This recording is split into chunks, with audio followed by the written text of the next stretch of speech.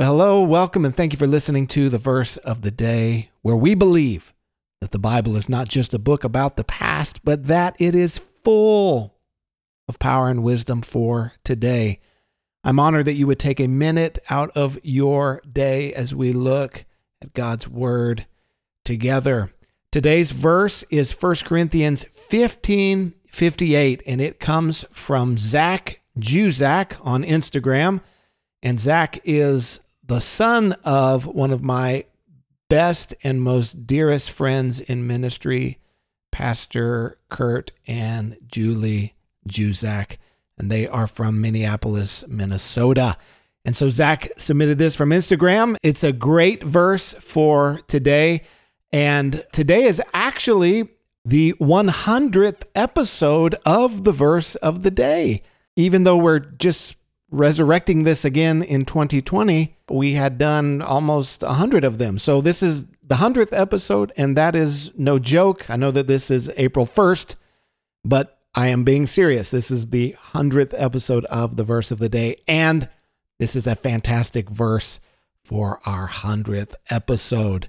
And it reads, "Therefore, my beloved brothers, be steadfast, immovable, always abounding in the work of the Lord, knowing that in the Lord your labor is not in vain." What an awesome, awesome verse in the Bible.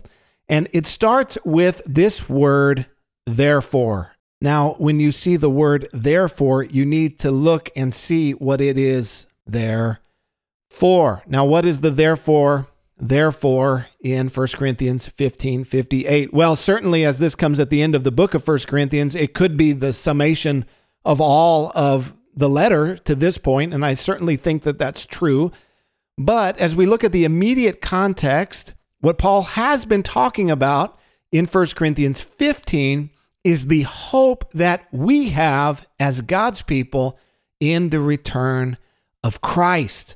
The hope that we have in Jesus' second coming, and with that, the resurrection from the dead. All of those who have died in Christ will be resurrected to spend eternity with Christ and receiving glorified bodies. So this is the immediate context. This is what has come right before. Paul talking about the return of Christ, the resurrection of the dead, the saints receiving glorified bodies. And then he says, therefore, be steadfast, immovable, always abounding in the work of the Lord. So that word therefore means that in light of these things, in light of the return of Christ, in light of the resurrection, in light of receiving glorified bodies, in light of the victory that we have in Jesus, in response to those things, be steadfast, be immovable. Now, I have to ask you, how would people describe you? Would the people that know you the best, would they say that you're a steadfast person? Would they say that you're immovable? Would they say that you are dependable? Would they say that you are a person that can be counted on? Or would they say something else? Would they say that you are inconsistent or wishy-washy, or that you don't follow through on your commitments? My grandma, Ruth Bell, who grew up in Japan as a missionary, she taught me this word. It's Fura. There's this word that the Japanese had for people who were wishy-washy. And the picture is that of a flag that's being blown around in the breeze. Whichever way the wind is blowing, that is the way that you are going. Fura. She would always say, don't be fura. Don't be wishy-washy.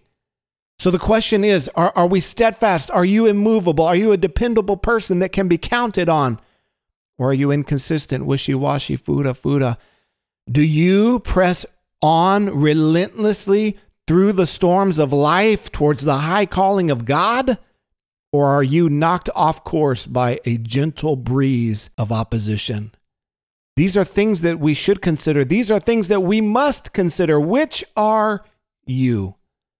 Paul says that in light of the truth that we know, the truth that is settled in our hearts, the truth that knowing that in the Lord our labor is not in vain because of the return of Christ, that we must be steadfast, immovable, not moving, not wavering, whatever may come my way, that I am going to live for the Lord. As Joshua put it, as he addressed the children of Israel at the end of his life, he said, you guys might go and serve other gods, you guys might go and serve idols, but as for me and my house, we will serve the Lord. Which are you? Pressing on, steadfast, immovable, or are you Fura?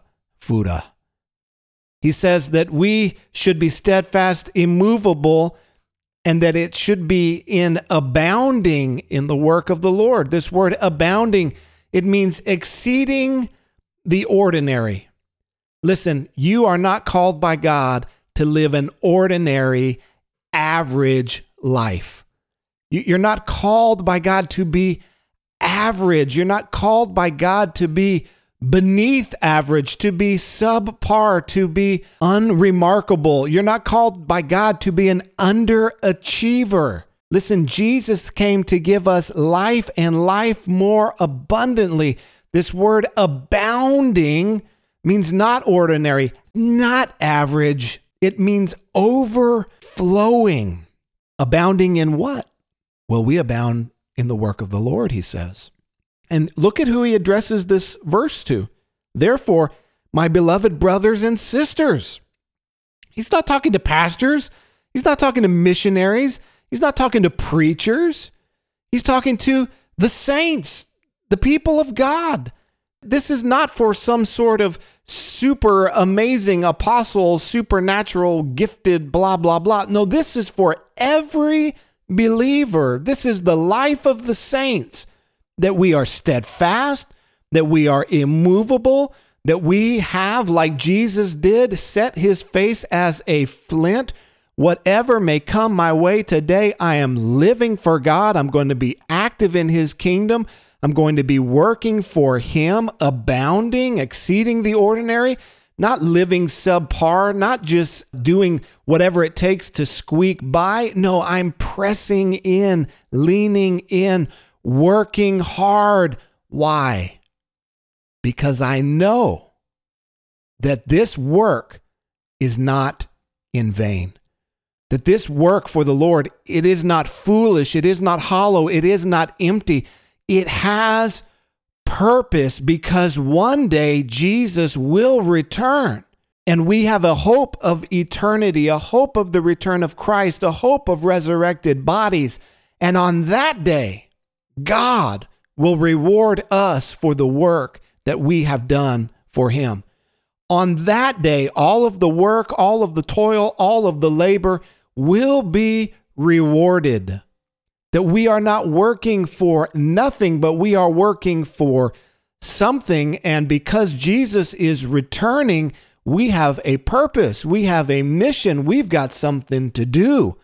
So let me encourage you. Do you know this?